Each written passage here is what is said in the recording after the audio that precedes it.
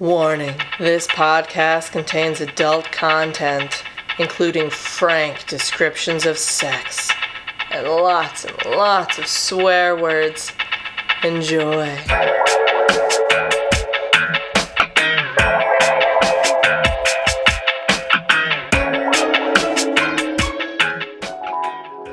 Crane pushed into Stephen's body, spread before him for the taking.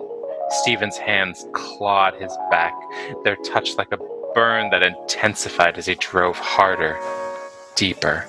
He pressed on Stephen's shoulders, holding him down, using words and cock and fingers to bring him to the edge of ecstasy.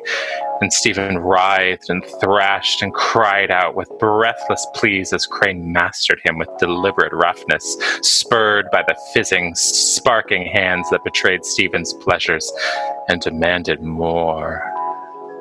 Ooh. Yeah, that's good, right? I demand more.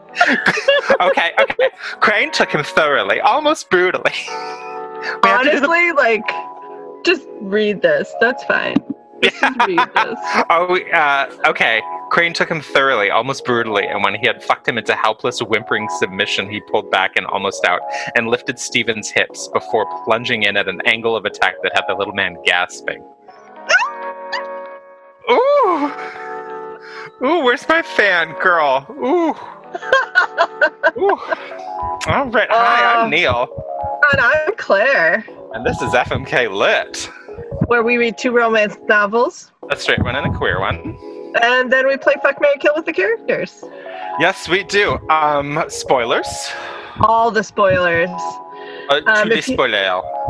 If you've come here for reviews of books, great, we're giving them. But we're also telling you everything that happens in them. And then we're having opinions on them. And some of those opinions are full of more spoilers. So if you are the sort of person, I don't understand this sort of person, who doesn't mind spoilers like a Claire, keep listening. If you do mind spoilers like a Neil, pause, read the book, and then come back. And I'm going to have to say, more than most books, these 2 books do have a lot going on in them mystery-wise. Mm-hmm. And honestly, I feel like these are 2 books that are good to read, and they are enjoyable and have a lot going on in them. So if you enjoy this type of book, where there's magic and there's mystery and there's a little bit of fairy tale elements, if you really, really like these kind of books, stop and read these books and then come back, because because these are the types of books that are good enough to actually say up front, we recommend you read them, enjoy, but also we're now going to spoil the fuck out of them.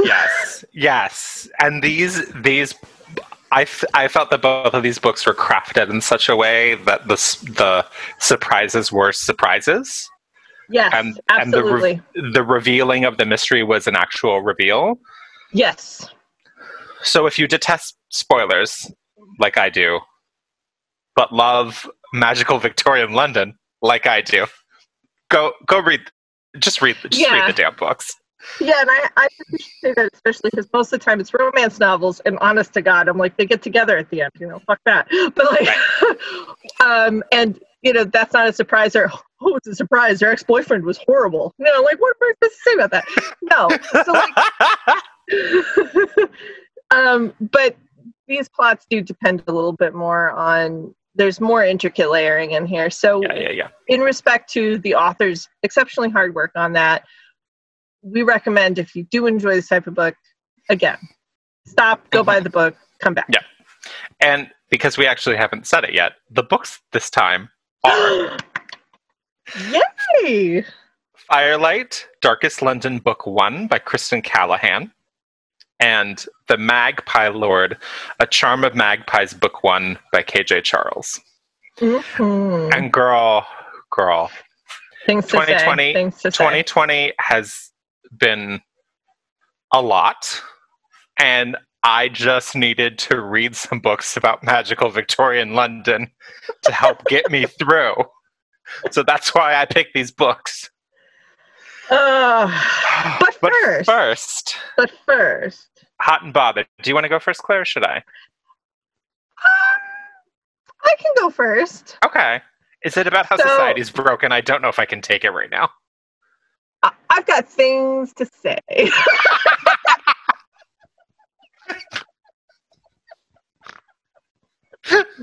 Tell us your things. So here's the thing. I am vaguely on Twitter. I'm more or less like, I say dumb things on it all the time, and then I retweet things. That's me. That's what I do.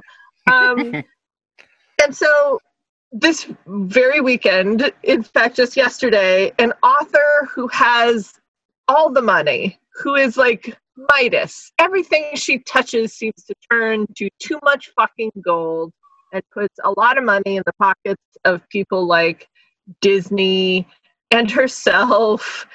And Hooray has said a lot of horrible things on the Twitter. Oh no. And now I'm going to just say, without spoilers, if you want to read it, go ahead. It's fine. If you want to read all of the arguments for and against the bullshit that came out of her mouth, that's fine.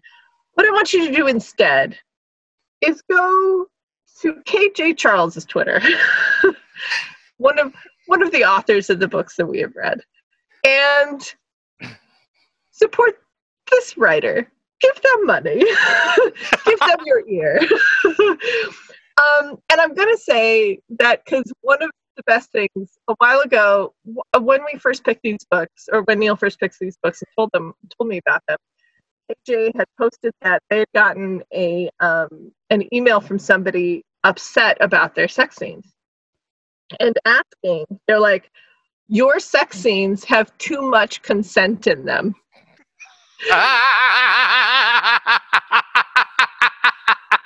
That's not a thing. At which point KJ Charles just went off about how bullshit that was. Yes. And about but I mean, being pretty honest, like, look, if this is what gets you off, I guess this is what gets you off, but I'm not gonna fucking write it because I don't believe in it. And you know what? Fuck you. And I was like, and I loved it. And KJ, I've been following them for a little bit, has so many wonderful things to say about so many things. Oh, good. So whoever that other unnamed author is, that I will not bring up more, you can block. You can block on Twitter their name and everything that they say. And you can just follow KJ Charles and all of the authors that they follow and promote. And that's great. And that's what I'm hot and bothered about. Are you going to tell us who that awful author is? Because I'm not on Twitter, so I don't know. You're not on Twitter, so you don't know? So I don't know. Ooh. You can text me in the chat if you want. But... I'll text you in the chat. Okay. We'll probably take a slight break before we do our okay. So I'll talk about it. Super. Can I? This isn't my hot and bothered, but I want to respond. In KJ Charles being like, no, sex scenes should have consent. I've started listening to you recently, and I think you're the one who recommended this podcast to me. Secret Dinosaur Cult. Yeah. Christine's like, Merp? It's amazing. It's amazing. It's these two female comedians who both have had multiple fathers leave them. One of them, her dad left twice, and the other one had 3 different dads leave. And it's them dealing with that and their lives through the lens of dinosaurs. It's hilarious. It's wonderful. So there's one episode where they were talking about porn, and one of the hosts was like, I need to see a scene. It can't just start with people having sex. That's not sexy to me. Like, it's hard for me to get into that. She's like, I need to see like a scene to like justify why those people are there. Like, why are we in this situation? Oh, I see. Like, she wanted to see the motivations. And listening to that, I'm like, I also feel that way. Like, I also want to have sort of the lead up. And I think what it is for me is that part of what is sexy about it is that I see, leading up to the sex, that both or all, depending on how many people are there, all people involved are super into it, and that makes it sexy for me, because I've seen things, like there's the whole subgenre of gay porn where it's like using money to take advantage of, like, quote, straight guys to, like, coerce them into having gay sex kind of thing. And that to me is just like, no, that's not sexy to me. Whereas there's also a subgenre. It's like, oh, audition tapes of men who want to be in the gay porn industry. And it's like them and a casting director having sex. And it's like, oh, they want to be there. This is what they want to do. That's sexy to me. Anyway, just thought I'd share that. So KJ Charles, champion of consent. Hopefully they don't then say something terrible, like, by the time this episode comes out, because that seems to be our theme. We all have the capacity to say terrible things. I will have to say, like, if you look in anybody's Twitter feed long enough, you're going to find something pretty fucking awful. Yeah. That they've said at least once, that they may not believe now. Anybody has the capacity to be truly awful. I think it's how we learn from and come back from that awful thing. Yeah. That makes us good people. Now, I mean, I exclude a lot of, Nazis, but like...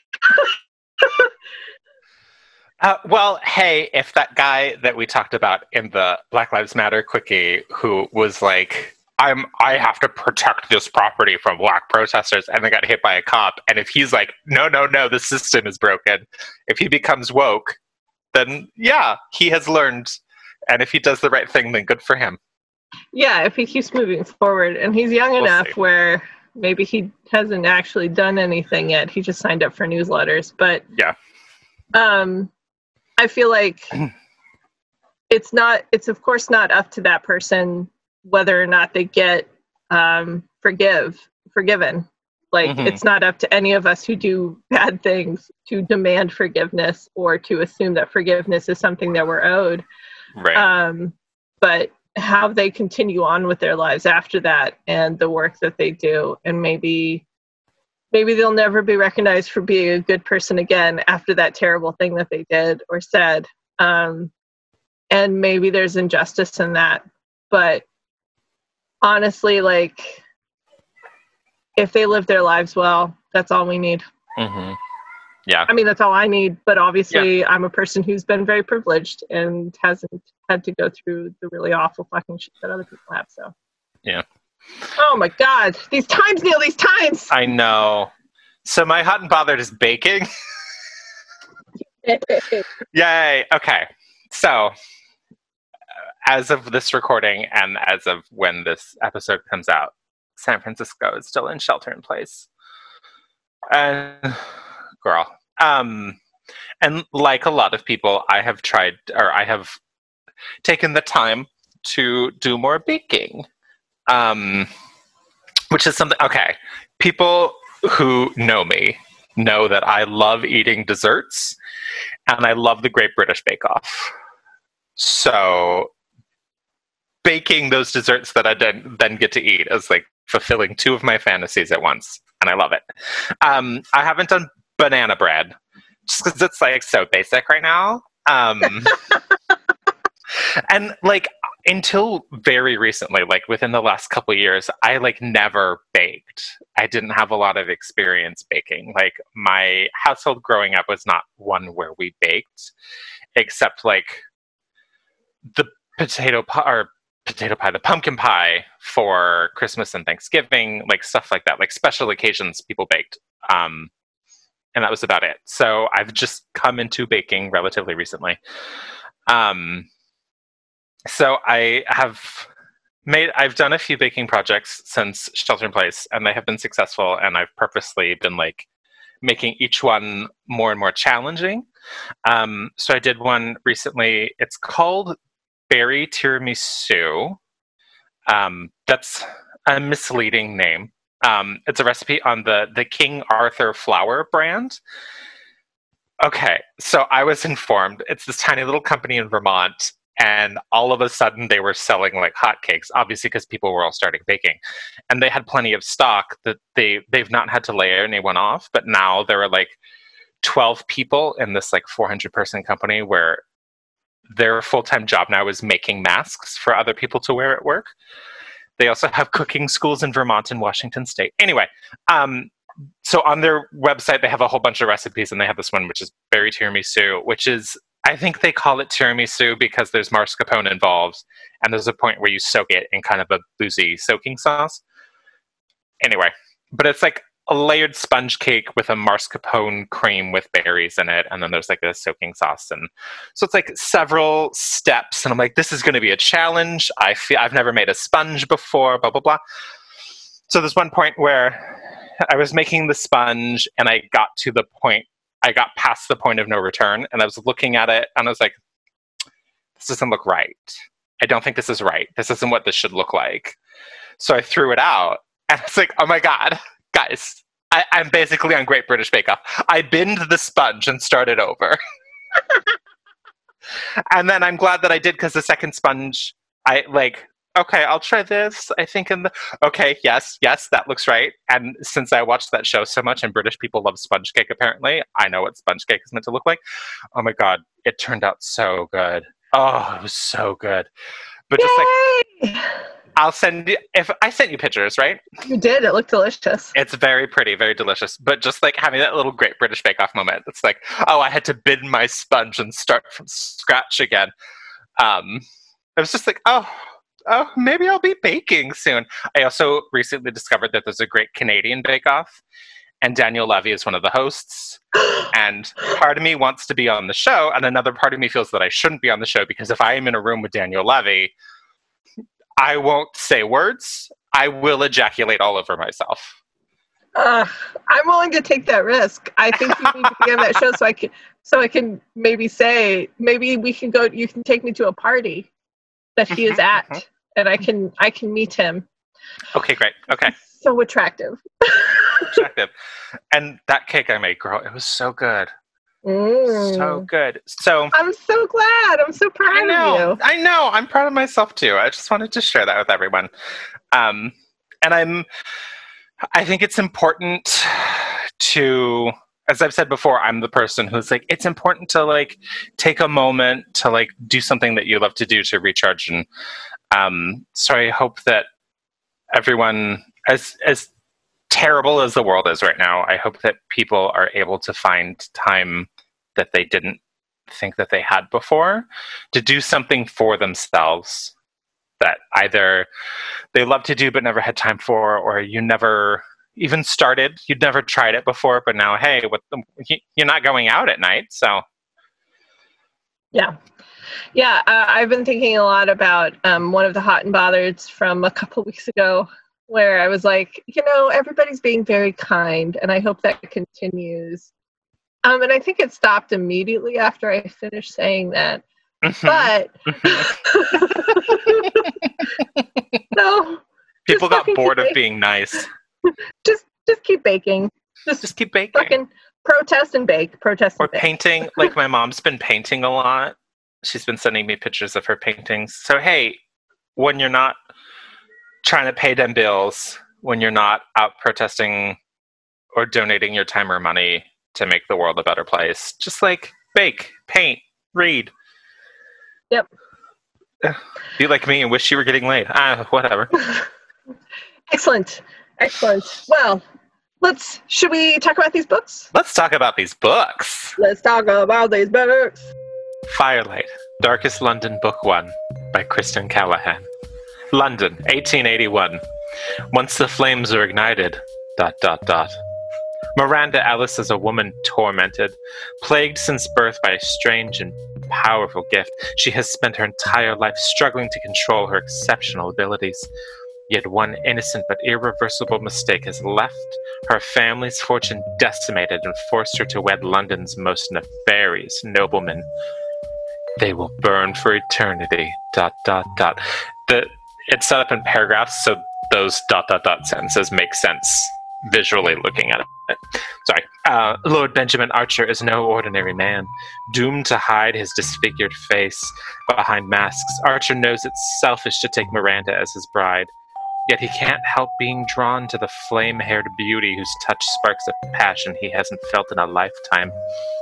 When Archer's accused of a series of gruesome murders, he gives in to the beastly nature he has fought so hard to hide from the world. But the curse that haunts him cannot be denied. Now, to save his soul, Miranda will enter a world of dark magic and darker intrigue, for only she can see the man hiding behind the mask. So that's what the book says. Claire, Ooh. what's this book about? It's about that. Like, Yeah. that's not too far. I would say, okay, so we open on London, Victorian London. A man is walking stealthily and speedily down the sidewalk. He's after somebody and he's gonna fucking kill him. Mm-hmm. And he's angry as shit. But then he hears sword fighting. And so he goes to listen to it.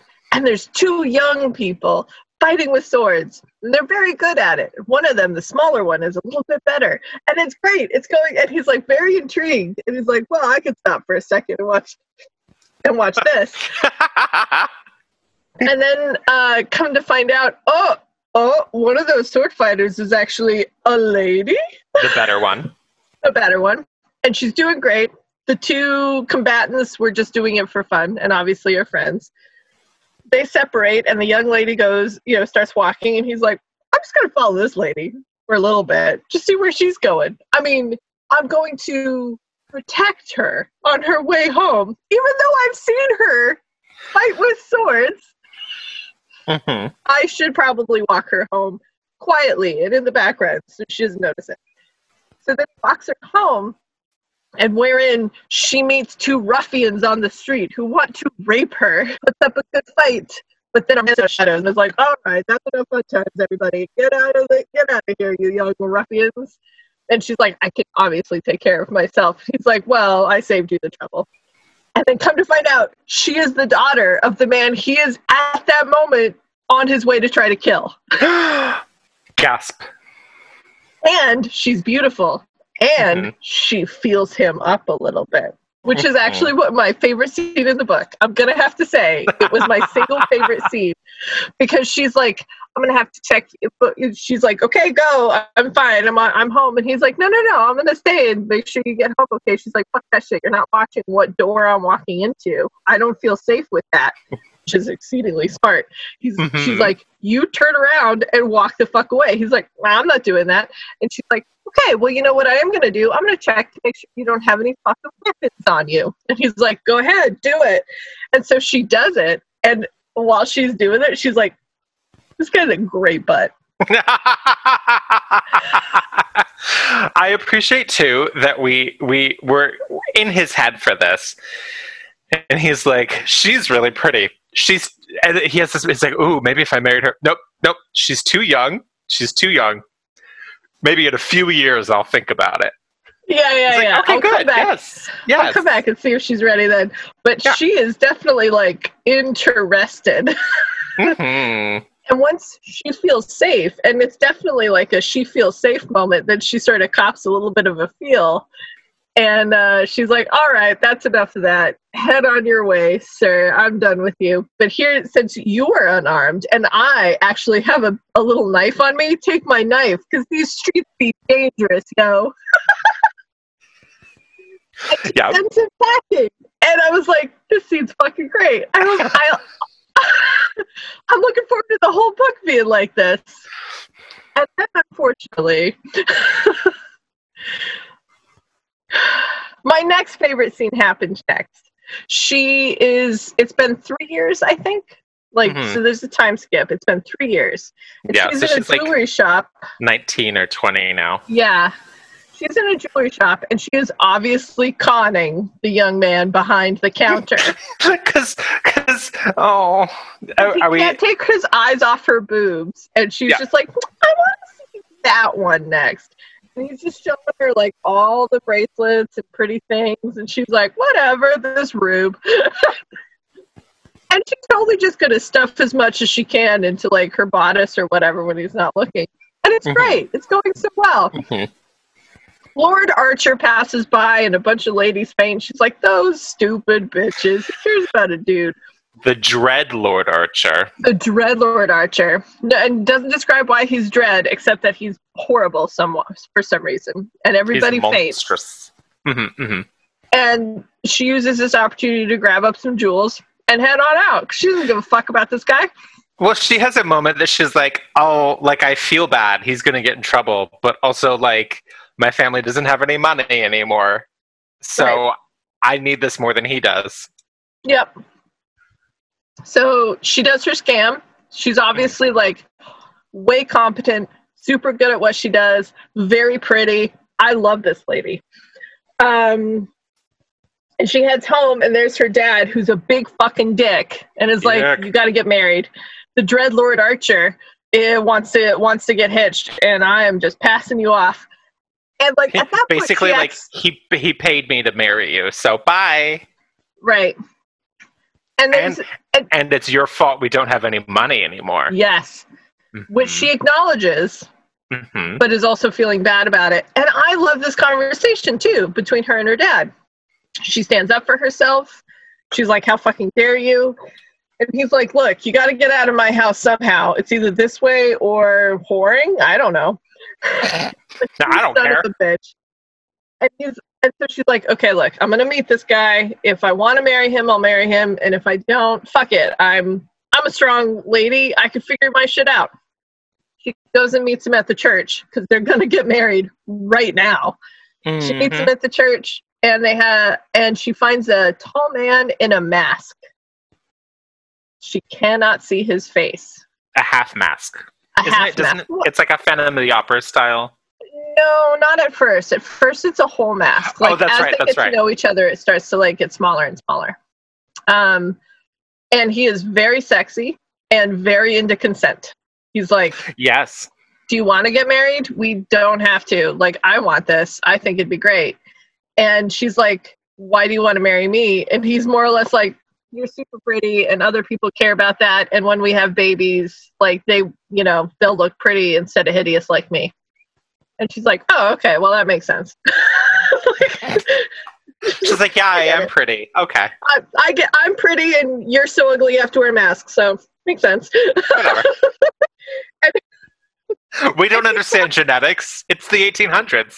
Yeah, and he's more or less like, I'll stay out of your way, you'll stay out of mine, and you'll just have a bunch of money. And she's like, okay, fuck yeah. Like, sure. This arrangement is great. So she marries the masked man. And can I interject with a quote? Yes. Where she's like contemplating. And so often, at least in my experience in the books that we've read, where it's like this woman who's like, I know I should hate this guy, but... And then plot dictates that they end up together. And it's usually just like, oh, he's so handsome, he's so attractive. And I'm like, that's not the only reason to marry someone. But this book says, Lord Archer, with his black countenance and rich voice, offered a sense of adventure, a dare. She's like, oh, mm-hmm. she wants adventure. She sees that in him. Yep. And then we find out when they're married, they kind of like... each have their own wing of the house, but they always have dinner together. And he's like, so what do you think of Plato? What do you think of politics? What do you think? And they have like actual conversations where they share their opinions about things. And mm-hmm. like he listens to her. He wants her opinion. Yeah. So here's where I'll stop going plot to plot. So here's kind of the important things you need to know. This guy, Dread Lord Archer, is the man who caught her in the alley at the beginning of the book, obviously. Mm-hmm. But she doesn't recognize him. Like, that was an important moment in her life, but not something that stuck out, and not something she assumed it was a lord who did it. Right. He was also in the shadows. Like, she couldn't see his face. Yeah, in addition to his mask. She also couldn't see him. So she didn't know that was him. He does know that this is the same person because he's been in love with her this whole time, and wants to get married to her. Like, he doesn't want to get married. He wants to get married to her. And he thought, this is the only way we're going to get married is by just sort of con her father into it, who does owe him a shit ton of money. He still does want to kind of kill that guy. He still does hate that guy. Because her father is a huge con artist, like in general. Like he's a pirate, he funds terrible things, he's just this bad all around guy. If I can interject really fast, something that I appreciate about her. So Miranda is her name.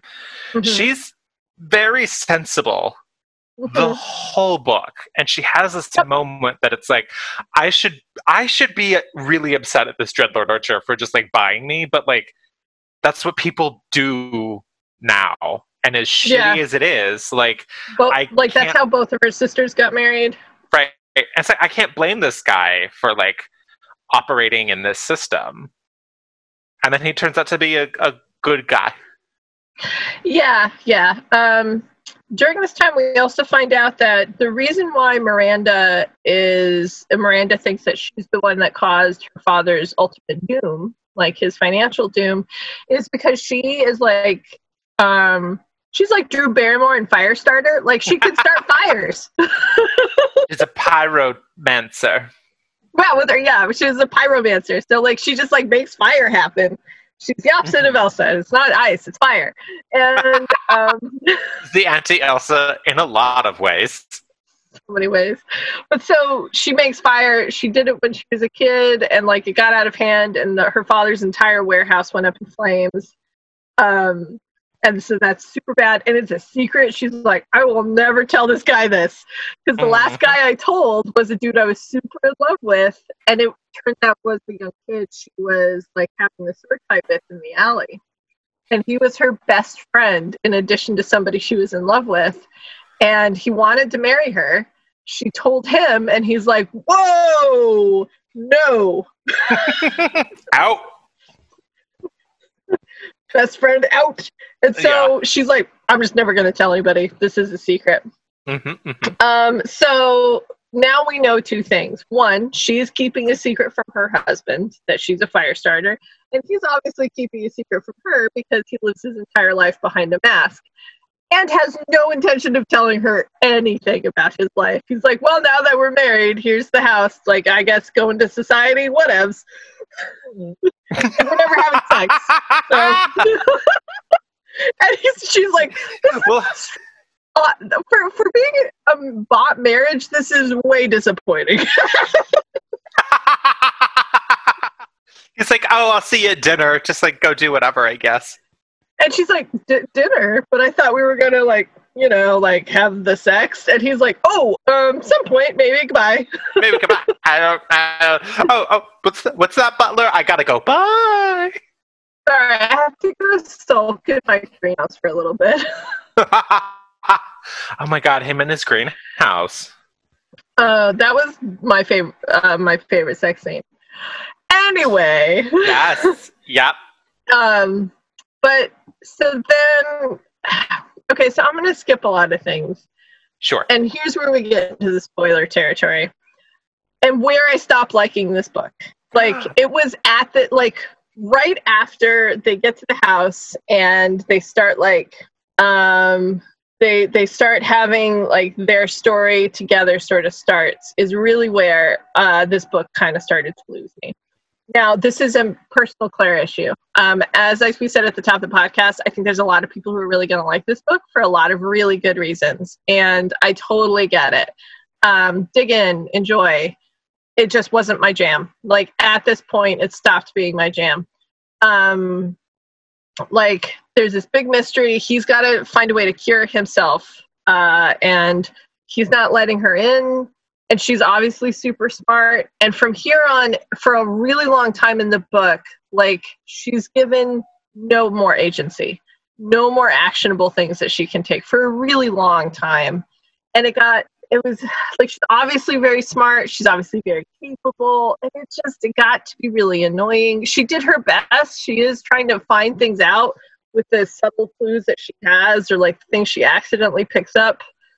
But like, I don't know. And then every man she meets from here on out, his first interaction with her is going to be rapey. Like, he's going to push her up against the wall. He's going to like try to physically rape her. Every interaction, like even people who end up being our allies. And we also find out those young boys in the alleyway who tried to rape her in the first scene, one of them is her friend now. And which is fine, hooray, but that just means all her interactions with every guy except her father and Archer are rapey. Yeah, even towards the end when she meets Archer's bestie, I want to say Leland, I don't know if that's his name. Yeah. His very first thought is just eye fucking her, even though he is happily married or misses his dead wife or something. But he's just oh my God, look at that ass. Well, not also, only that, why are you here? Let's figure it out. It's no, that should be the first thing on your mind, kid. Well, and when he meets her in the street, when she's trying to investigate this whole West Moon Club, what happens is, so she goes into the street to find her, I'm just going to call him her ragamuffin friend. Her street urchin contact or whatever. Right. And they are actually very best friends. This is important. And I actually think it's an almost really cool character because he even talks about going into this quote unquote skin trades, that, he is a sex worker sometimes in addition to the other things that he does. And he obviously works really hard and he really loves Miranda and he's trying to help her out. Again, their interaction started out very rapey, so it's upsetting. But, so she goes to him to try to get information. He's going to take the coin and he's going to go, which we haven't brought up yet, sorry. He's going to take this particular item that she brought to find a clue about her husband, any information at all, so that he can go find it out. He goes off. Their lives are put in danger. She uses her fire to save them. Leland sees this and wants her to do it again, so he tries to put her in danger. And it's being rapey instead of just asking her hey, I saw that, I literally saw what you did, and also I'm a werewolf, so all magical friends here. But that he was didn't a do different that one. Was that Ian? No, that was Ian. I don't know, everybody was something. Ian McKinnon, who was fucking awful. Right. Everybody was, I don't know. So all of her interactions were like that. And that was upsetting. I was there's actually no reason for that. And then she's trying to find out this thing. She finds out early on in the marriage that her husband is being accused of a crime, a murder that she believes he didn't commit. And it has something to do with this coin and the West Moon Club. So she's going to investigate that. And she does ask her husband right out. She's hey, what is this? And he just lies. And he says he's got good reasons for it. And I'm now we're just stalled, story-wise. We're just stalled out. And the author even puts barriers in front of Miranda. So instead of giving Miranda other clues, just stops it. It's oh, nope, can't find out information. So even where Miranda's smart, the story decides, fuck it, I'm not going to give her anything. So she continues to be unable to do anything in her own circumstances, despite the fact that she's proven herself to be able to do those things. And it just got really, really hard. And then her first sexual interaction with Archer in the greenhouse, and again, the sexy part directly after I'm going to talk about is sexy. It was very sexy. But was leading that the up first to one, or was the time in the alley the first time? I mean, the alley is technically the first time. After the museum? No. I think the greenhouse was first. No, you're right. After the museum incident. Yeah. Can we talk about that really fast? Because they're attacked in a museum. They're attacked in a museum. He's stay here, please. She's fuck that. Chases him. Right, I'm sure that was cool. Yeah. He fights someone in an alley, and then she doesn't use her fire. As someone who loves fantasy, she doesn't use her magic powers until almost halfway through the book, and I'm come on. And I get why she's afraid to and why she doesn't want to, especially with her relation with Archer. We can talk about it a bit later. I think that they are perfect for each other in a lot of ways. Oh, yeah. But she doesn't use her powers, which upset me. The first time we see her use her powers is to get somebody's attention. She starts a tiny little fire in a gutter to get her ragamuffin friend's attention. I'm really? Anyway, so they're fighting in an alley, And then eventually the attacker, who is surprisingly more powerful than Archer, who's like superhumanly fast and strong and all of that, like he's about to get killed, and then the attacker just like flees. And she comes up and she's like, "Oh my God, are you okay? Are you all right?" And he's like, "What are you doing here? I told you to stay there." And she's like, "Well, no, I came to help you." And he's like, "Well, now you're in an alley, and the only women who stay in alleys are whores, so now I'm going to treat you like a whore." And he like kind of rapes her against a wall, and she ends up liking it. And I'm like, that's not okay. She says no. Necessary. She says no. It's very really clearly, awful. And he several does times. Apologize. Yeah, he does apologize for it later, which, whatever. But then the thing is, later in the book, because I don't think they don't have penetrative sex. I think he fingers her or something. But when they finally do have actual sex, he says, "Okay, let's have sex, but you have to, like, I'll come to your bedroom, but keep all the lights out, because I won't be wearing my mask or whatever." And so they're in the dark, and there's this scene where he's like touching her and like, "Oh, do you want me to touch you here? Do you want me to do this? Do you want me to do that?" And that scene to me was so sexy. So fucking like, sexy. Right? And like really consenty. So Yeah. I don't understand why we needed the scene, their first sexual interaction, to be him being like, "Oh, well, you're in an alley, that means you're a whore, so I'm entitled to like finger you up against a brick wall." Yeah. I took a lot of umbrage with that.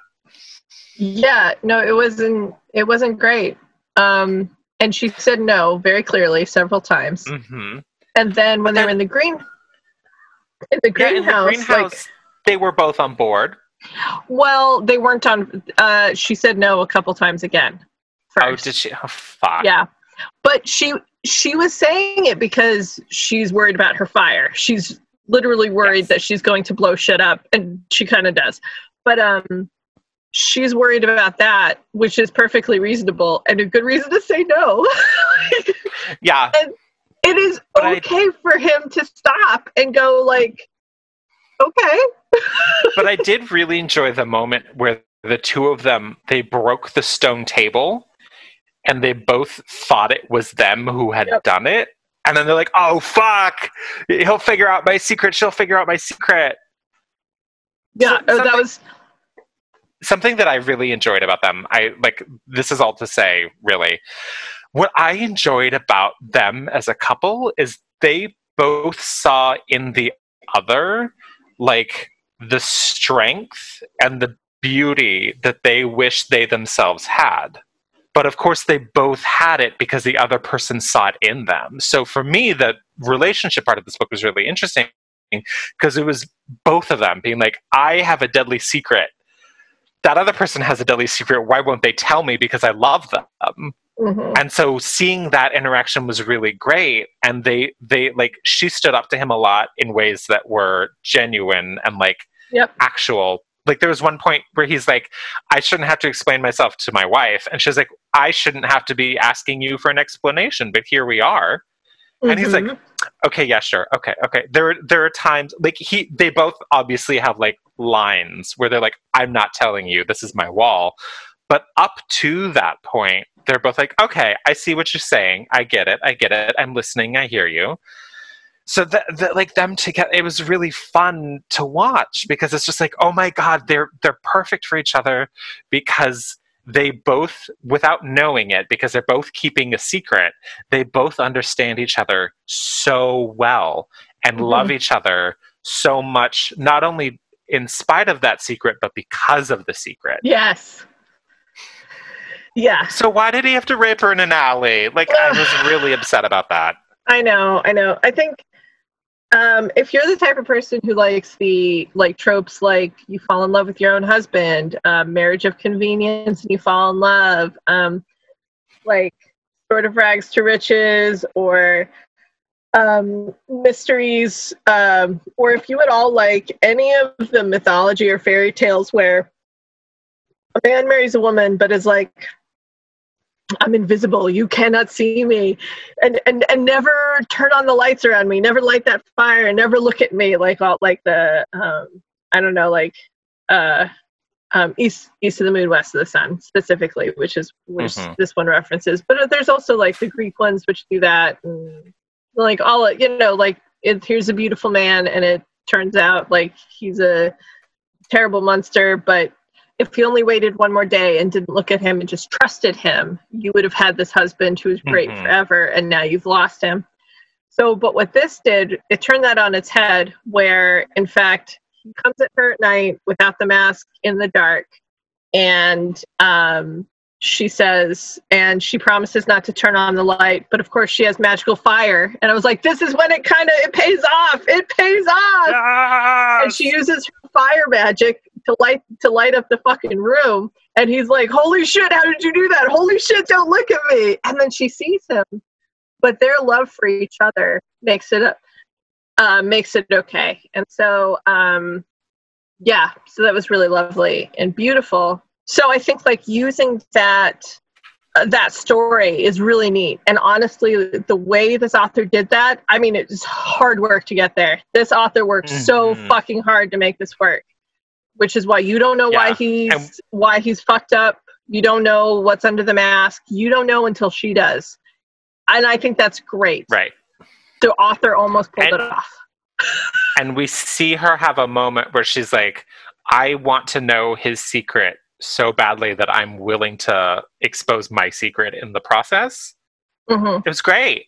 It was great. And then when we finally see him, so reading this book, I was like, oh, he's a vampire. And I think the author did that intentionally. Like, I'm going to leave these little crumbs to lead you to believe that he's a vampire.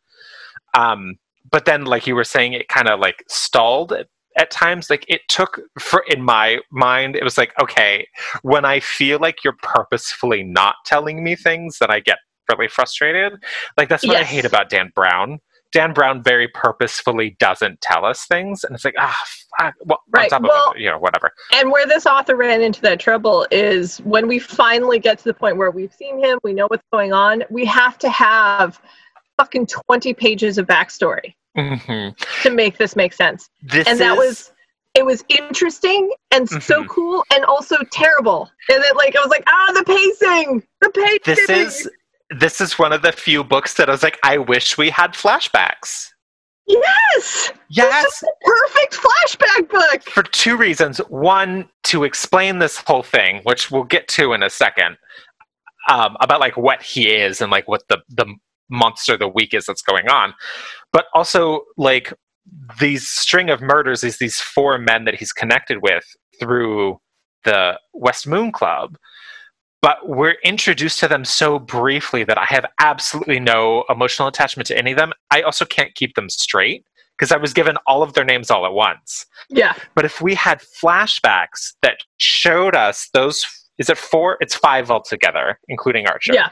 Those 5 men being deceived by this demon, and like we get to know them as people so that we get the payoff when they are murdered and we feel for them, but also to like explain what actually happened, because when the bestie explains it to Miranda, it feels convoluted.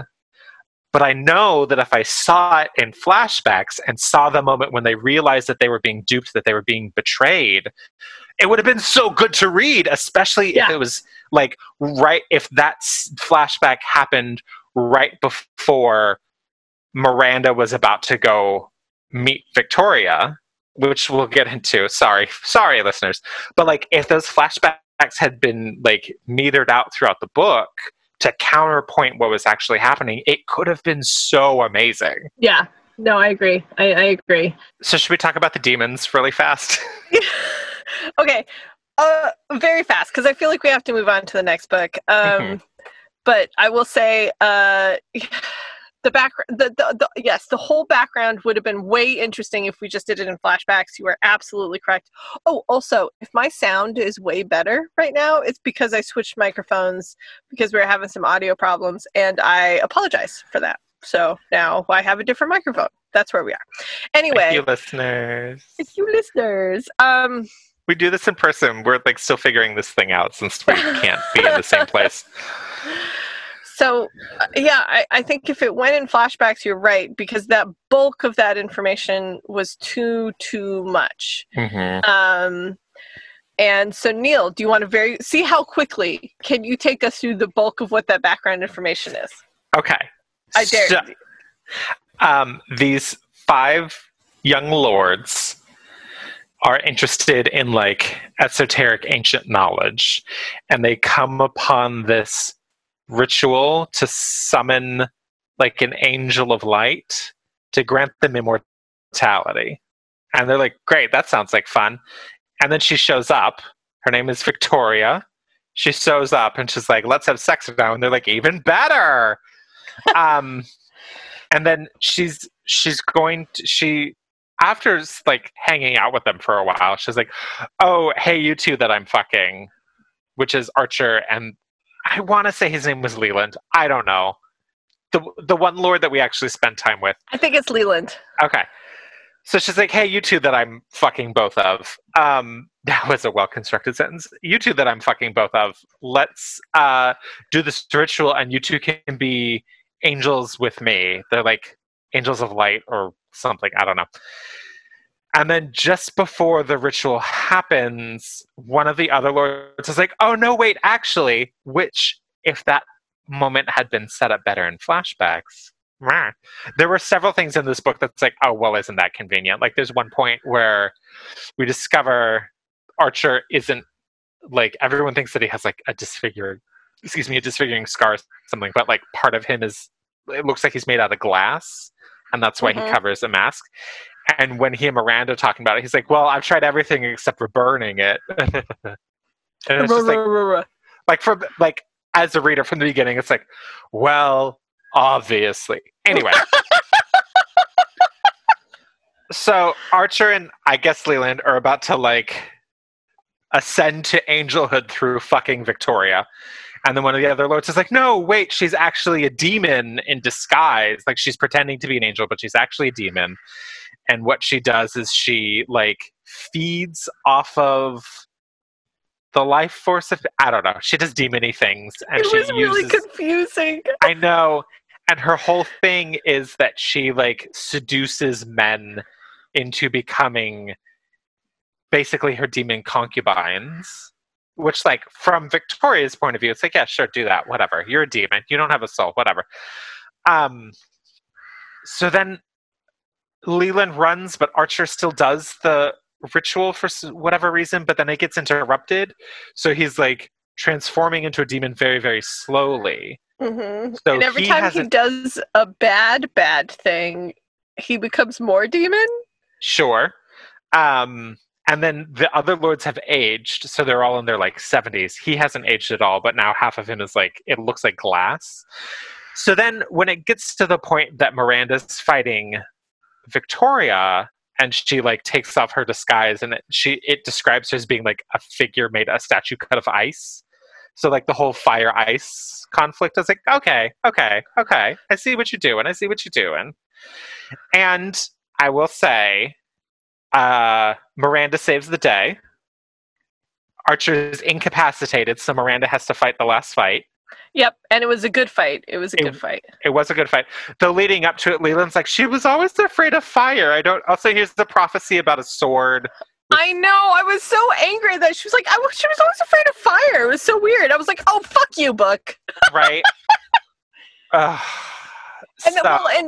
And then after she gets Victoria, she's pretty much just like, okay, I guess me and Archer are just going to burn to death in a fire that I make because he doesn't want to live anymore and I don't want him to be a demon. And no, that was another thing. Like, there's a point where Archer decides that he's going to... So he left, and then he comes back, and then Victoria finds him, so she's going to, like, finish the job to, like, convert him. Because she doesn't realize that he's not in love with her anymore. So then... When he leaves and Miranda's like, nah, I'm not taking this shit, she breaks into Leland's house, puts a gun at him, and she's like, you're going to tell me everything. And it's like, yeah, I would have done anyway. She's like, okay, let's talk. So when he becomes this demon, he'll wake up super hungry and want to, like, consume a person and kill them, and that will cost him his soul, and so he'll be a demon forever. But he decides to go through with it so that he has the power to kill Victoria, and then he feels that he's going to have to kill himself. But then everyone's like, well, unfortunately, he's going to kill Victoria, and because he's going to kill someone that's going to lose his soul. And I'm like, wait a second. If we're dealing with like the Catholic mythos, surely destroying a demon doesn't count as murder, and you get to keep your soul if you destroy a demon? But was she, because she was also, it wasn't a Catholic mythos because she's not really a demon because it was Egyptian? But then also Druidic? I don't know. It got real fucking confusing. Right. Here's the thing. If somebody's worried about the salvation of someone's soul because of murder, you're in the Catholic mythos. That's right. That's like all there is to it. So there's just like, oh, well, he's going to lose he's sacrificing himself to damnation to kill this demon. But I'm like, no, don't you get points for killing demons? Like, isn't that in your whatever? I mean, honestly, like that whole part, it got very like the fighting parts were cool, but it got very convoluted. I was never sure what was going on, and they got together in the end, which is great. And then, so at the end, and he's cured. He's cured. She burns away his demon hood. And then at the end, it's like, oh, he didn't wear a mask anymore. And everyone's like, oh, he was just doing it for attention. Meanwhile, what I kind of wanted to have happen is that, like, she expunged the demonness, but he still looked the same. So he still went out with a mask. And in the fight, she also got a scar that... So then she started wearing a mask too, not because she was ashamed of it, but because like, oh, this what we actually look like is a secret that we're sharing with each other. Yes, that's right. That would have been so good. Yeah, I wanted them to be the freaky aristocratic couple that walked around in masks, especially because there's this weird thing where like she knew that she was pretty and she knew what that got her in society, and she hated it. Yeah, it's like. At the end, like, part of her happy ending should be that she doesn't have to deal with that anymore. Ah, so good. So good, Neil. I will say, the thing that oddly pissed me off in this book the most, and again, a lot of people are really going to like it. A lot of people really enjoy this book. So overall, I did enjoy the book. No, I did too, overall. But I will say one thing, out of the rapey things, out of the non-consent issues, out of like all, like her not having agency for like a lot of the book and then getting it in a weird way. I will say the one thing I hated most was when we're kind of back in time and we're talking about some of the ritual stuff, and Victoria has these two young men be her lovers, and then she's like, yo, I want to take you both to bed at the same time now. And Leland was like, fuck yeah, let's do this thing, let's get down. Whatever. And Archer was like, no, I am angry and don't like this. And he stomps out of the room. And Victoria was like, that was a test. He's the better one. The one who stomped out is better. And I was like, oh, fuck that book. Fuck you. No. No, I'm sorry. Yeah. You're willing to share a demon lady for angel powers between each other, and not also willing to have sex with each other and her. No, fuck that, Archer. Get the hell out. Right. Also, like, if you're dabbling in immortality, like your stance on the morality of sex, especially when you're having sex with an angel to get angel powers, like, you don't get to be angry at someone for, like, quote, deviating from social norms when it comes to sex. And that's so what it was. Like, he could have just said, not actually into that. Right.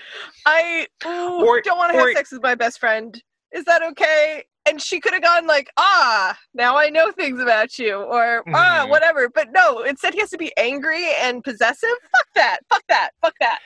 Or he did realize it was a bad idea and then understands what it means to be coerced into sex and then doesn't do that to people. Yes. But whatever. But anyway, I enjoyed it. I want to say I enjoyed it too. I enjoyed it. I didn't enjoy it, and then I enjoyed it again. It was a ride. Yeah. It was a ride. Yes. But that was that book. That was that book. The Magpie Lord. A Charm of Magpies. Volume 1 by K.J. Charles. A lord in danger, a magician in turmoil, a snowball in hell. Exiled to China for 20 years, Lucian Vaudry never planned to return to England, but when the mysterious deaths of his father and brother, it seems the Lord Crane has inherited an earldom. He's also inherited his family's enemies. He needs magical assistance, fast. He doesn't expect it to turn up angry. Magician Stephen Day has a good reason to hate Crane's family. Unfortunately, it's his job to deal with supernatural threats. Besides, the Earl is unlike any aristocrat he's ever met. With the tattoos, the attitude, and the way Crane seems determined to get him into bed. That's definitely unusual. Soon Stephen.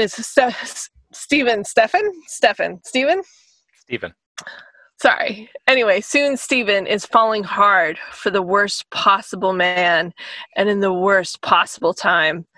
But Crane's mysterious appeal isn't the only thing rendering Stephen powerless. Evil pervades the house. A web of plots is closing round Crane. If Stephen can't find a way through it, they're both going to die. That's what the book says it's about. Mm-hmm. Also, I will say, the Twitter thing I said, like, after KJ had posted this, like, a shit ton of people were like, I am reading your books. And everybody was like, I am so excited that you're going to read The Magpie Lord for the first time. And everybody was talking about this book and how much they loved it. Like, it was just like, suddenly it was like just Twitter love about this book. And I was so excited to jump into it, which makes me feel especially bad that I've only read half of it. And Claire. Neil will be taking charge throughout most of this because I am the worst of people. No. If the last couple of weeks have taught us anything, Claire, it's that you are not the worst of people. I know, but I look at, like, let's say Randy Rainbow. Randy Rainbow just put out a new video, and it's amazing, and he works so hard on it, and it's so good, and I'm like, and I can't even fucking read a good book? What is wrong with me? I love the first 50% of this book. So, let's jump in. So, that book says it's the worst possible man at the worst possible time. I'd argue that he falls for the best possible man at the worst possible time. Yes. Okay. So this book opens, Lucian is attempting to commit suicide intentionally by accident for the 4th time in like 6 months. Yeah. And he's just like, wait a second. Like, he goes into a fugue state every so often and tries to kill himself. And it's like, this isn't what it should be. And then his valet, Merrick, is like, okay, well, we've just been living in Shanghai for like 20 years, and we know that they have shamans there that deal with stuff like this. We need to find the British equivalent of a shaman, because this is not normal. This is paranormal. So then enter Stephen Day, who's a smaller man. He's kind of mousy. He's kind of not uninteresting. What's the word that I'm looking for? That he's like unremarkable. Unremarkable. Definitely, it's the right. Yeah. So he's unremarkable. And he shows up and he's like, hey, so what do you need? Also, I kind of hate you. And Lucian's like, sorry, what? And Stephen's like, yeah, so your dad was an asshole, and my dad tried to stand up to him, and then your dad destroyed his life and his career, and now we're broke and castaway, we're shunned, all that stuff. And then Lucian's like, was it my dad the fucking worst? Like, I know, that guy was awful, and I'm super glad he's dead. Do you know who else was awful? My older brother, Hector. I'm glad he's dead, too. And Stephen's like, oh, okay. Yeah, he's still pissed, and I enjoy that. Stephen's like, okay, I don't know if you actually deserve my help, but I'm going to do it because it's my job. Because it's my job. He's like, that's all I'm asking you to do, bro. but like, then they, like, honestly, like, right away, the magic just, everything seemed to make sense to me. He calls them champagne hands because when they touch hands, like, it feels like bubbly and like tingly when they touch, and it's because Stephen has this magic, and Stephen's like, oh, sorry, this is why I don't touch people, and Lucian's like, are you kidding me? It's fucking great. I know. And then afterwards, even Stephen's like thinking in his head, like, he, champagne hands. So Stephen comes to realize that a charm was left at Lucian's ancestral home, Piper. Lucian Vaudry is Lord Crane, but the family symbol is magpies. And there's a point where Stephen's like, isn't that fucking dumb? Your name is Crane, but your symbol is magpies? And Lucian's like, yeah, I don't know what to tell you. Yeah. So a charm was left in the ancestral home that affected Lucian. It's called the Judas Jack. And basically whoever gets affected by it is like, it enforces terrible depression and self-hate to the point that it drives someone to suicide. And he's like, oh, and then Stephen fixes it, and Lucian's like, oh my god, I feel so much better. And he's like kind of high for a while, and he's like wandering around the rose gardens spouting poetry to the moon in Chinese. And Merrick is like, oh, this is so annoying. Merrick, he's like, he doesn't usually get to poetry until about the third bottle. And like, even Steven's like, it's cool, I just have to take a nap real quick. They took a lot out of it. So then Stephen and Lucian sort of chat after, and Stephen's like, okay, this was intentional. Somebody did this intentionally. Do you have any enemies? And Lucian's like, yeah, fucking everyone, because everybody hates my dad and my brother. You were my enemy before we talked. Right. Meanwhile, basically Lucian wasn't an asshole and didn't want to be awful to people, so his dad like exiled him with no money, nothing, to China. So Lucian has had to make, Lucian and Merrick are like pirate merchants, kind of like they've had to make do, and they don't want to be in England. Lucian's only there to like take care of the estate and probably sell it off and then just like head back to China, where people don't care that he's gay. Yeah. And so Stephen's like, oh, hey, how did your father and brother die? And Lucian's like, oh, like, I haven't talked to them in 20 years, but I hear it was suicide. I hear they both killed themselves in the library. And Stephen's like, what? Okay, yes, obviously. And as a reader too, I'm like, did you not put that together? Because I think at that point, they realized that Merrick had taken something from the library back with them. And it was like only when Lucian was in the library, when he was at Piper, that he felt this way. So yeah, as a reader, it's like, oh, obviously. And Lucian's like, oh, do you think? And Stephen's like, you fucking idiot. Okay. Yeah. So no, Stephen's like, go ahead. Sorry, what I really liked about this whole moment was like the animosity that Stephen feels towards Lucian doesn't let go. Like that's not, it doesn't end here. Like we continue to feel it, and we also see that Stephen is like the smarter man, and he's like trying to pull him through. Like, okay, I'm gonna ask you questions. That's where we find out about all of the great tattoos that's all over Lucian's body. Lucian and that has like tattoos of 7 magpies. Stephen's like, I only see 5. And Lucian's like, I'm still wearing pants. You can't see the other 2. Yeah, you know, and this was one of my favorite lines. He's like, well, 2 are much lower. And Stephen's like, oh, okay. He's like, 2 for joy. Oh gosh. And it was something like 5 for or 7 for secrets, I think. Something like that.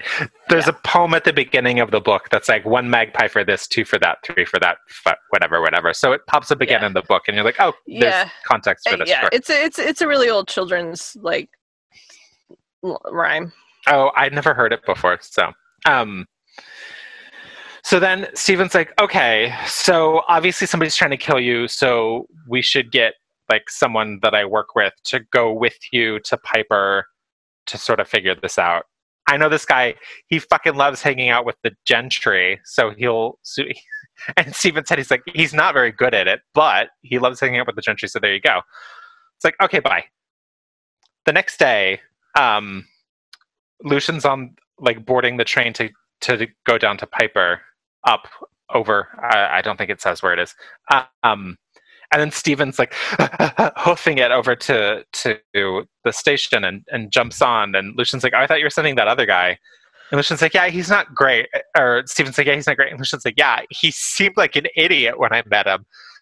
But it turns out, after they had parted ways, Lucian got in touch with his lawyers to rectify the things that his father's lawyers had done to Stephen's father and family. Mm-hmm. So it's on record, this wasn't true. And punished one of those lawyers for being terrible. Yeah, he was like, "Oh, I'll get you a deal," or I won't turn you in if you tell me what actually happened. And then the lawyer told him what actually happened. And Lucian's like, "Hey, cops, look at this over here." So then we see, not only is it Stephen realizing that Lucian isn't like his father and brother, but Lucian putting forth the effort to rectify the wrongs of his family, which is the rest of the book. The rest of the book is Lucian having to suffer for how terrible his father and brother were. So they get down to Piper with Merrick. Merrick's the best. Stephen, Lucian, and Merrick. He's also are three. Their straight friend. Yeah, he's the token straight. And he's hanging about and being straight, which is being a little bit more masculine in kind of a rough way, but super supportive. Right. The three of them are all such fabulous characters to read. I enjoy all of them. So they get down to Piper, and Stephen's like, "Okay, I'm going to figure out what's going on." And then, so he does magic by tapping into the ether, which is a very Victorian thing, of course.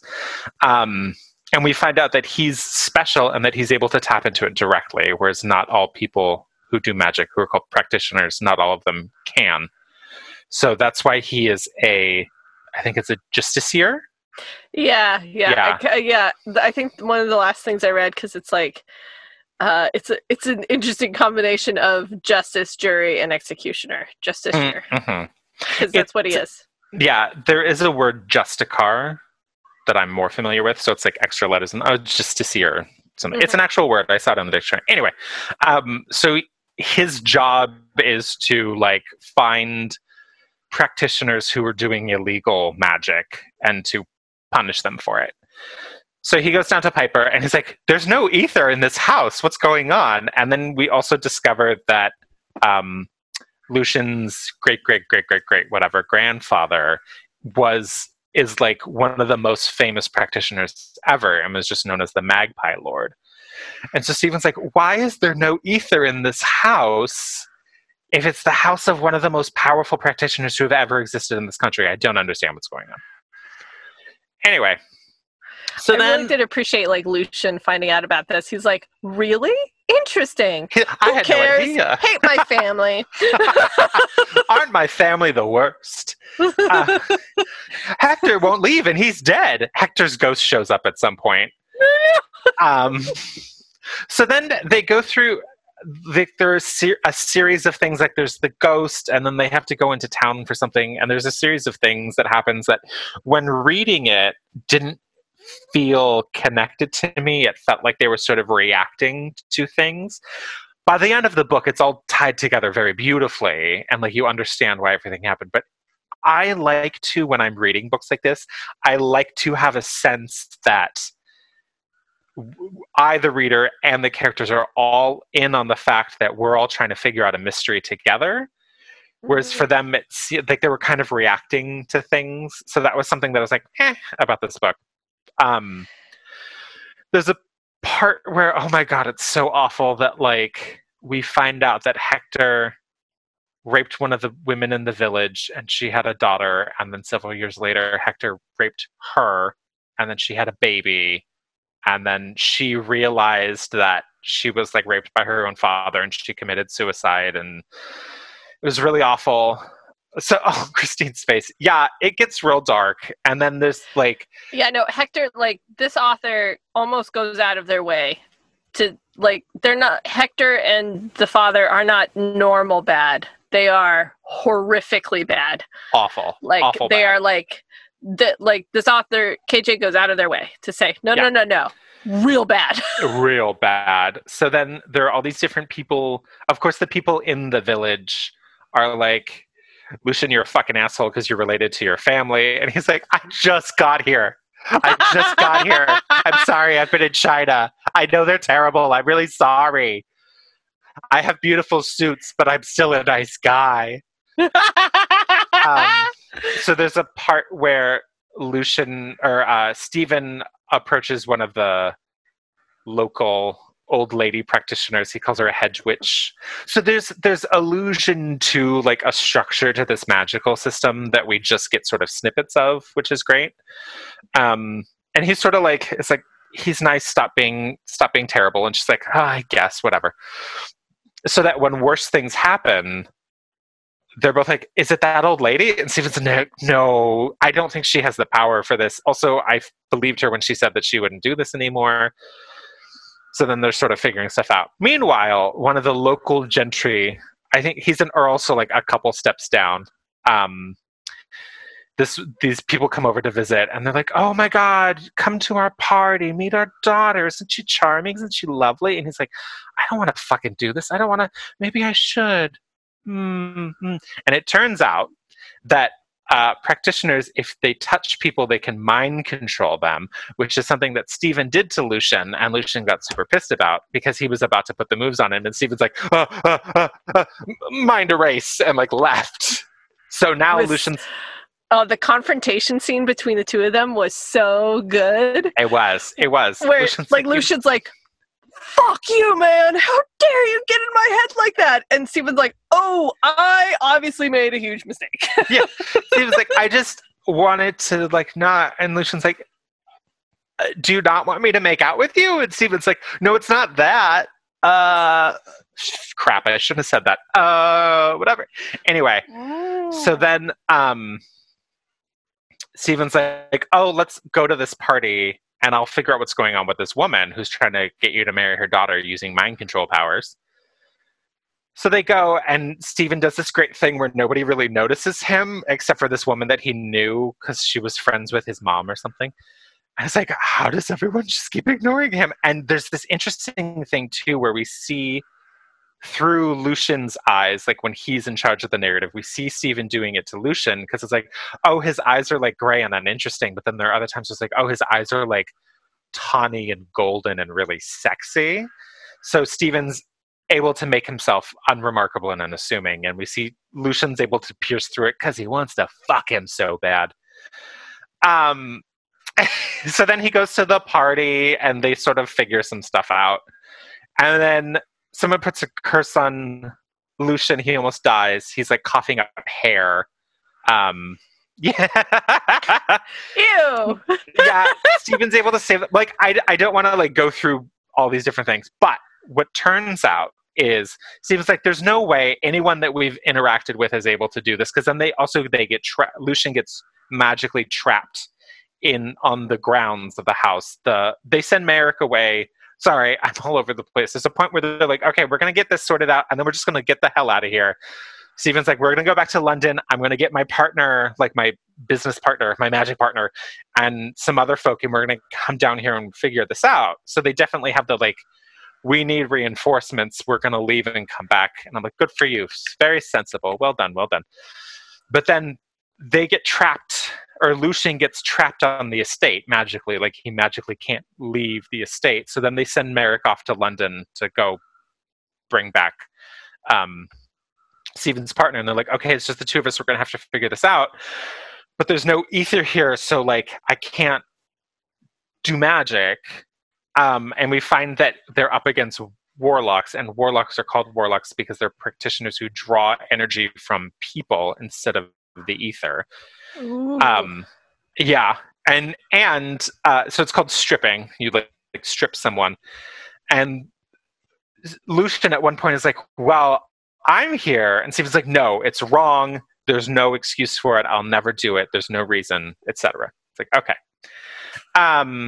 Also, there are magpies everywhere, all over the estate. This is important later, that there are magpies absolutely everywhere. And they kind of sort of follow Lucian around because he's the Lord Crane now. So they're like, oh, hey, how's it No, just going to be over here. Don't worry about it.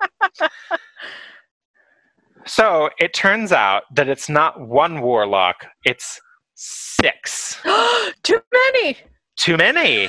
It's the couple that want him to marry the daughter, who turns out doesn't really have any power, but they need her to do this particular ritual. The new priest at the local parish. Oh, I suspected that dude. I hate it. Yeah. Right away, I suspected that dude. Yeah, and a couple other people. And basically what they did is they dug up Hector's body, the dad's body, unfortunately the young woman who was raped by her own father, and the baby. They dug up all those bodies and made this really awful sculpture out of them, and they're using that to steal all the ether away from Piper. Whoa! Yeah. That is too much, Neil. It's a lot. It's a lot. And the build up to it is a lot more nuanced than what I just said. Read the book, everyone. But Stephen and Lucian, our new partners in magical solve-it crime, are going to solve the problem. They're going to solve the problem. And it turns out... And have sex with each other. And it turns out that they want Lucian, the Lady Thwaite is the woman who mind controls him. They want him to marry her daughter so that they have an inn at the House of Lords and can start running the country, essentially. Yeah. So they come to Piper. Plot. So they come to Piper, and there's going to be this big standoff where they're basically like, it seems this wasn't quite explained, that I think the terrible corpse sculpture was sort of like storing all the power that they stole from Piper, and they were going to do a ritual to finish that so that they could be more powerful and like continue with their plans. Oh yeah, no, that's what corpse statues are for. I understand. Yeah, I've done that. Yeah, we've all been there. We've all been there. We've all had that Tuesday. It is the end of the world. I've seen corpse statues. So we're at the last fight. Lucian and Stephen are basically kidnapped by the warlocks, and they're like, "Hey, Lucian, do you want to marry this girl?" And he's like, "I'd rather die." And they're like, "Well, we can do that too." So they're about to do the final ceremony, and Lucian and Stephen are kidnapped. And at this point, I forgot to mention, but it's very important, they've fucked, and Stephen is wearing a ring that belonged to the Magpie Lord. And there's a moment where they're like, "Oh, this will give me all the power." And it's built up that, like, you think, like, oh, all the magic that should be in Piper is actually in this ring, and whoever's wearing the ring gets to use it, but then that doesn't happen. It's like, letdown.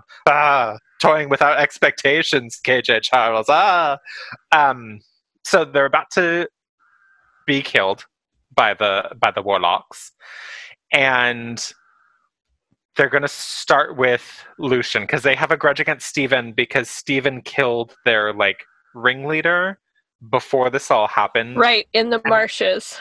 Right, and it was kind of so it was introduced early on that Stephen fought this guy in the marshes and like had to strip himself to draw on the power to stop the guy, which is why he looks like pale and thin and is hungry constantly because he's recovering from that. But then finally when it introduces this previous big bad as like, oh, it's the guy he fought in the marshes, like I wanted a little more understanding of like how far reaching this guy's network was and like why he was such a big bad and like why isn't he the person that we're fighting right now, whatever. Anyway, so they're about to get killed, and then Stephen's like, "One last kiss," and he goes to kiss Lucian, and then just like chomps down on his lip and just like sucks a bunch of blood. Lucian's like, "What the fuck?" And then Stephen's like, "I have the power." So, because he has Lucian's blood in his body and is wearing the ring and has magic, he's the new Magpie Lord. So he has all the magpies descend on the warlocks and eat them. And then he gets into a magic... He gets into a magic fight with one of them. The last fight was too quick for me. Like something that irks me the most about like the fantasy and sci-fi genre is if the last fight is too quick, I feel so let down. And like the magpies come and we see him fighting, I think it's Lady Thwaite, and then he wins. And then by the time we pan back, the magpie, like one person escaped, but then the magpies have eaten everyone else. It's like there were 6 of them. Like you could have had a lot of fun with this, but yeah. Anyway, so then they defeat the warlocks, and then there's this whole conversation where they have. It's like, okay, what do we do with the bodies? How do we stage this to look like a bunch of accidents? Oh, we're going to put the Thwaites back in their house and just set it on fire. That's fine. We've done that Obviously. before. And then, like the magic comes back to Piper and blah, blah, blah. And then Stephen's like, well, this was fun, so I guess we're done. And Lucian's like, don't you want to like keep hanging out? And Stephen's like, oh, I thought you'd be done now that and Lucian's like, shut up, come live with me. So they go back. Come live with me. Let's have sex. So they go and live in Lucian's flat in London, and there's a scene where he has this like giant window that overlooks a courtyard. And Lucian's like, yeah, I'm going to fuck you with that window. And Stephen's like, that's crazy. And so they're in the apartment, and Lucian's like, I'm going to fuck you in this window now. And Stephen's like, people will see. And Lucian's like, do you see anyone out there? And he's like, no. And he's like, I'm going to fuck you in the window now. And Stephen's like, okay. And that's how the book ends. I will say the sex scenes, obviously, that I read were great. The sex scenes were great. Super sexy. Yeah. They get into some dumb sub stuff without talking about it first, which always, like, that, it kind of cheeses me off because it's like, oh, the fantasy is you don't have to talk about it, but then that's not accurate and it's not helpful for people who might be interested in exploring dumb subplay. And, like, I think it's important to, like, consent is so important, and consent is fundamental to dom subplay, and people who practice it well and responsibly know that, and that's important to them.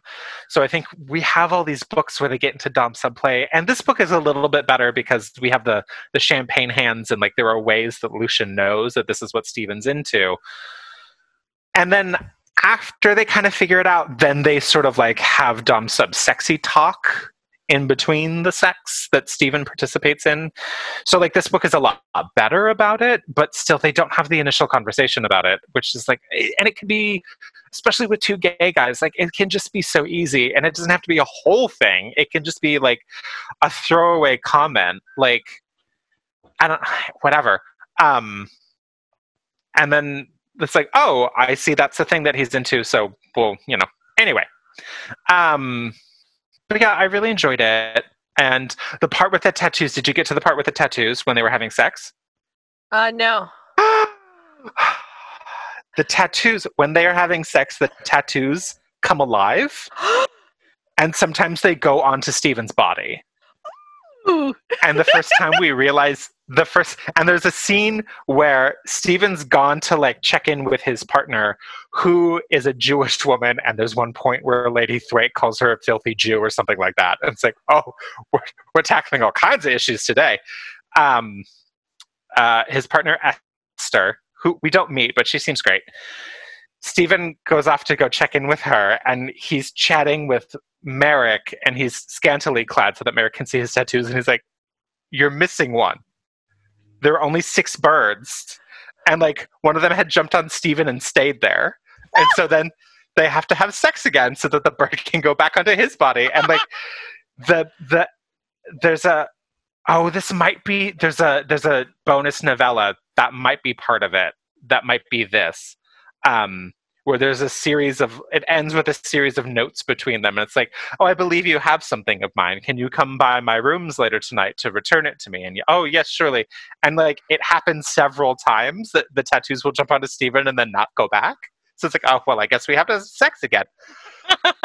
That was amazing. And there's a moment too where Stephen's like, oh, I think because it's like the Lord Magpie power and like being in charge of the magpies at Piper is passed on through the bloodline.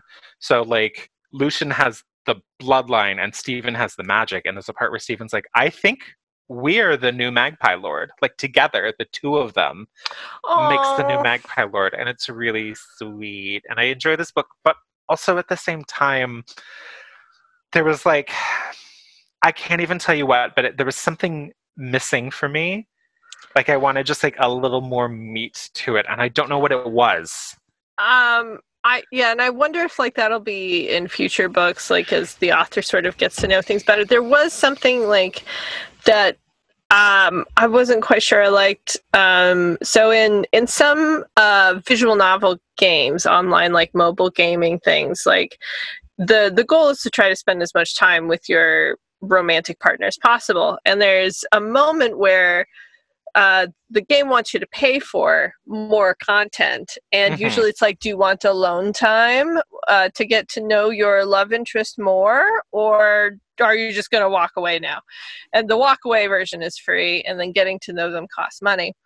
It was interesting, like there was more than a couple of moments in this first part of the book that I read where we got to a moment like that, where it's like, oh, they're sitting down to dinner. And then there's like a paragraph where it's like, they had a lovely time, talked about the tattoos, enjoyed like each other's company, got to know each other better.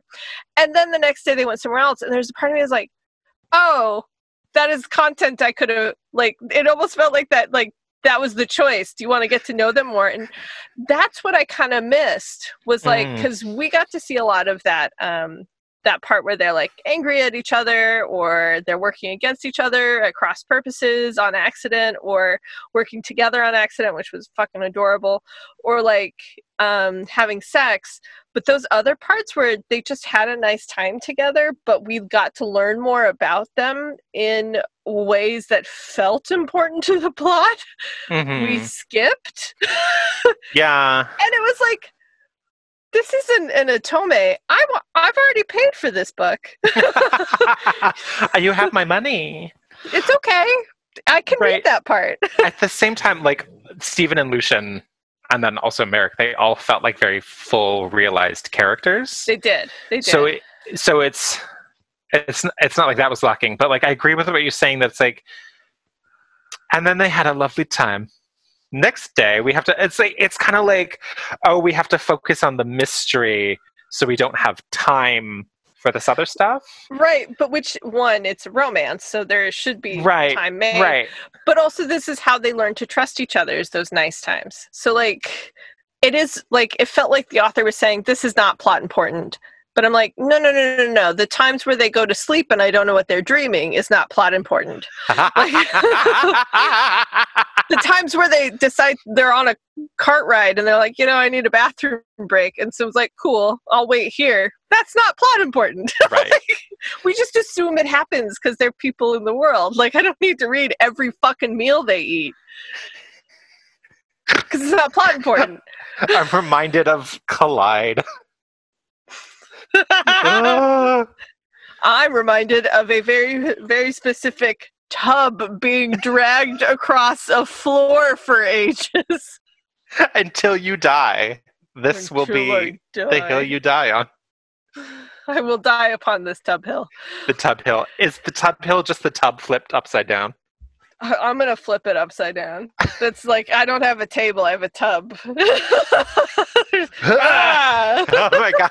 Please, someone illustrate that. Claire angrily flipping over a tub. I would love to see that.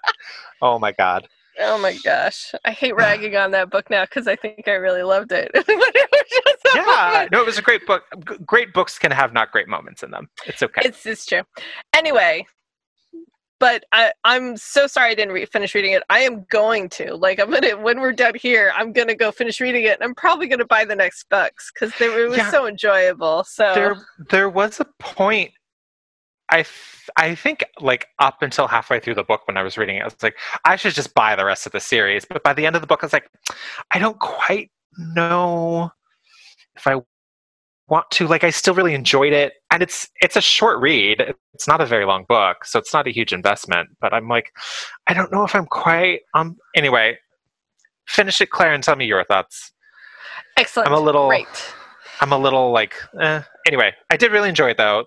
Stephen and Lucian especially, but also Merrick, like, Even like Lady Thwaite, when she shows up, it's like, oh, I know that type of person. I don't actually know that type of person, but it's like, oh, I know like the archetype that we're drawing on to produce this character. Like, I know a lot about it, So, and the magic system that we get to see parts of is really well done. Like, like the world building and the character building is stellar. Yeah, I will also say both of these books felt like they fit in the Victorian world.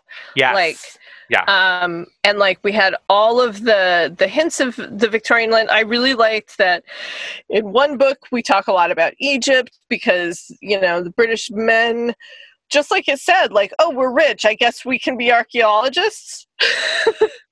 I haven't read any of these books, but fuck it. So, like, I really enjoyed that we spent time in Egypt for that. And then I really did like that here's British men getting away. Like, they have the money to do so they're living in Shanghai. And that's also sets up perfectly. That is exactly right. That is time period appropriate thing to have done. And I thought that was really interesting. Mm-hmm. Yeah.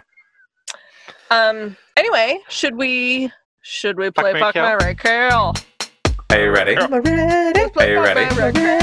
Let's play Fuck, Marry, Fuck, Marry, Fuck, Marry, Fuck, Marry, Kill. Are you ready? Let's play Fuck, Marry, Kill. Fuck, Marry, Kill. Fuck, Marry, Kill. Fuck, Marry, Kill. Fuck, Marry, Kill. Fuck, Marry, Kill. Are you ready? Fuck, Marry, Kill.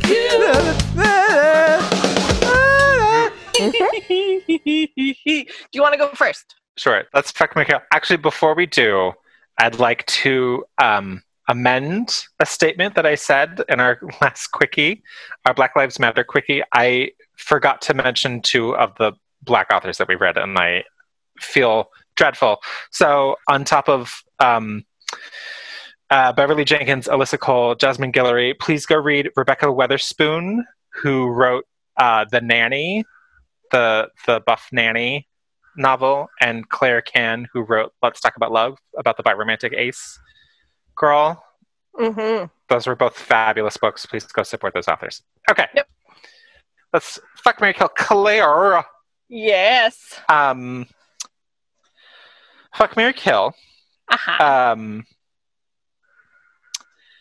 Lucian's father, Mm-hmm. Lucian's brother Hector, Mm-hmm. or Victoria the Demon. Ugh, gosh, this is gross. Yes. Okay. Well, I think I'm going to I'm gonna fuck Victoria the Demon. Yeah. Because then you get demon powers. Well, no, or you don't. Like, honestly, I didn't know how that fucking thing worked at all. Fair. And also, it seemed like she just, like, hung out in England after that and just, like, walked around and was like, hey, I go to parties. I'm in society.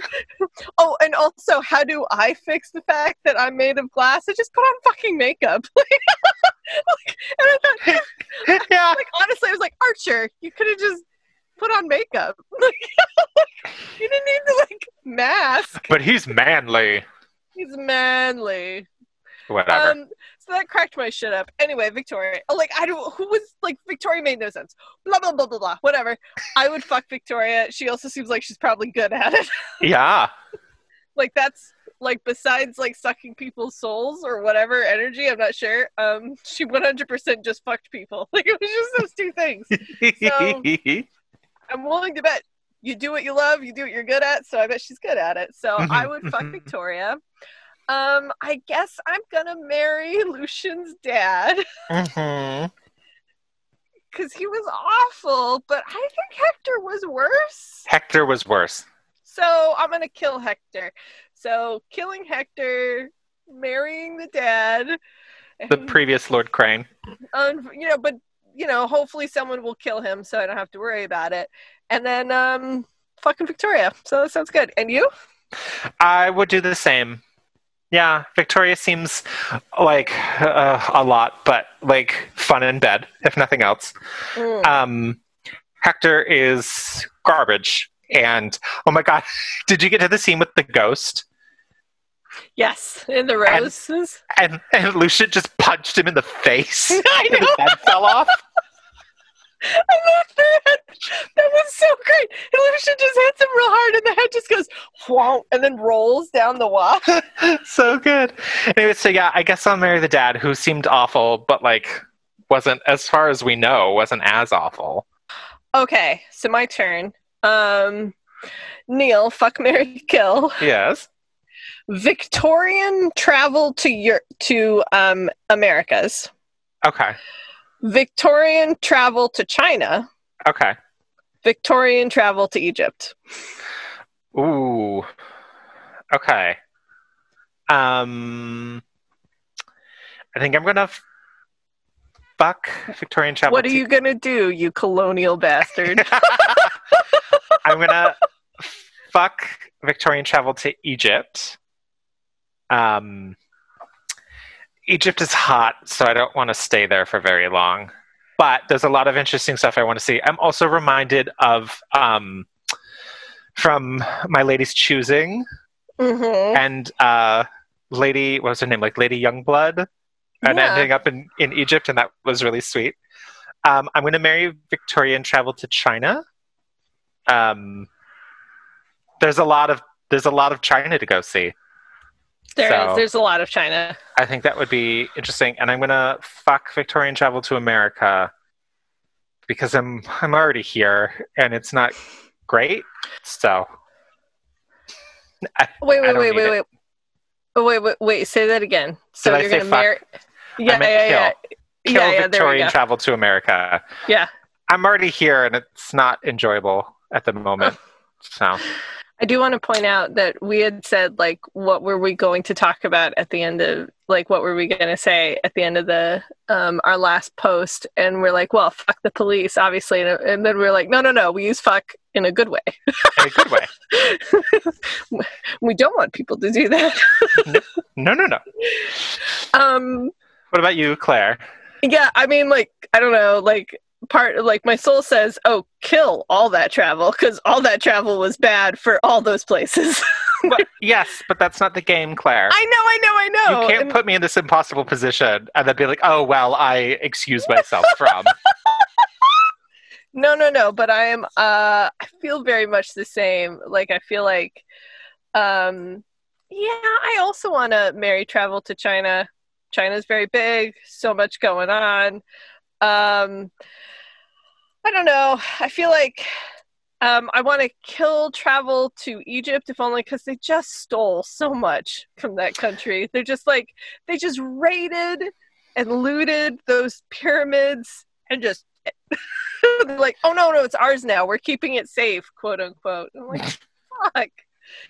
So yeah. I was going to kill that, which means I guess I'm gonna fuck traveling to America, but you know, what can you do? I'm here.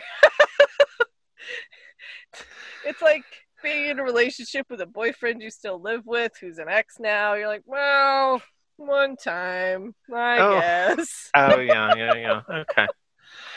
That was thoroughly depressing, both of those. So of all the characters, Claire, who would you fuck, who would you marry, and who would you kill? Oh my god. I really did like Lucian. I liked him so much. And Merrick. I think I'm going to marry Merrick. I think Merrick and I are going to have a great life together. I mean, I think he's kind. He's big. He's going to, like, kill people for me. He knows, like, all these great languages. He's adventurous. Yeah, I'm going to marry Merrick. Like, it's going to be amazing. Okay, and I think I'm gonna fuck Archer, because that scene in the dark with the mask, hot. So good. It was honestly one of our best sex scenes. It was so good, and it was so hot, and it was way consenty. I loved it. Yes. It was, like, honestly, afterwards, I was like, how can I make something similar to that happen? You have a conversation about it beforehand. I know, with my partner. And yes. I'm not spoiling anything, but he listens to this podcast. So that's how we'll probably start this conversation.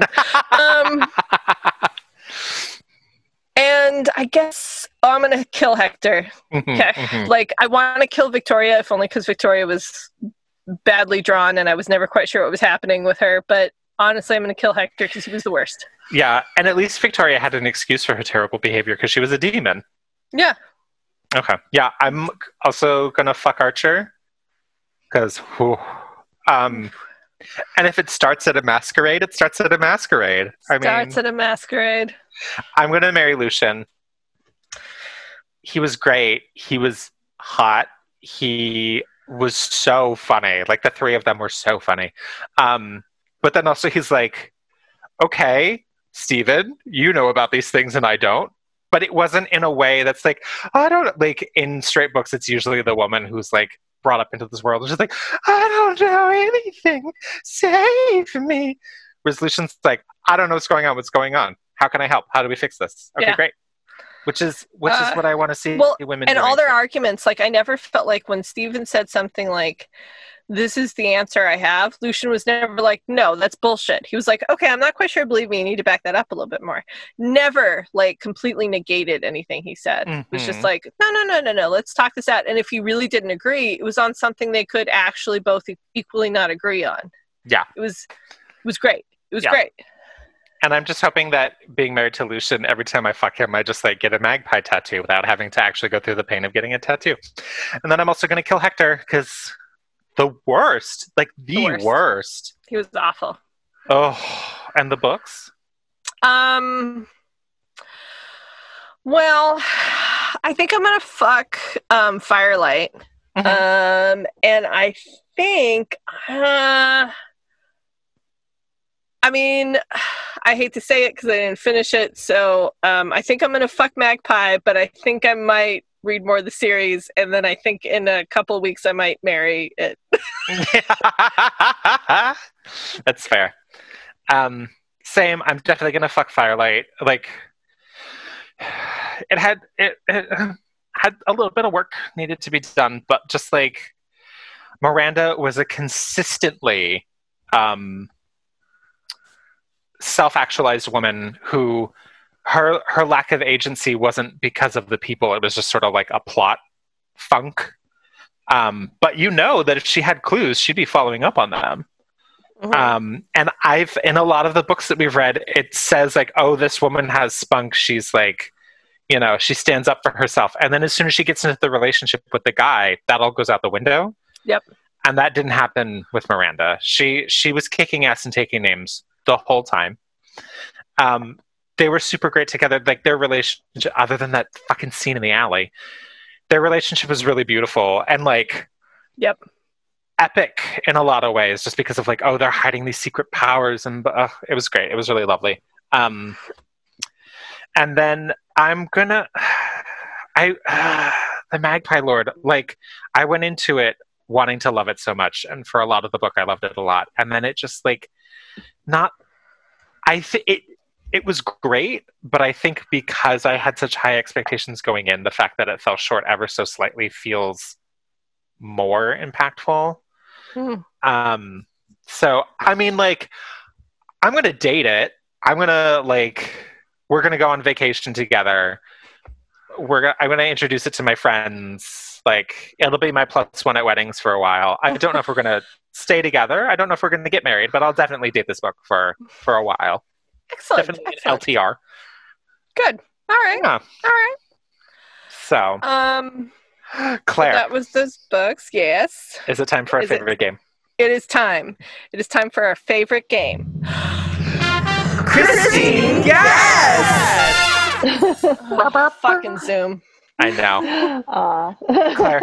Claire, what are we reading? What are we reading? Okay. So here are the two books. I Dare You by Faria Rashon and Bliss by Fiona Zeed. Okay. I Dare You and Bliss. You. Goodness. And Bliss. Those are sufficiently vague titles. Yeah. I'm going to go... This is a very what? Do you already know what it is? This is a very Claire version of Christine Guess.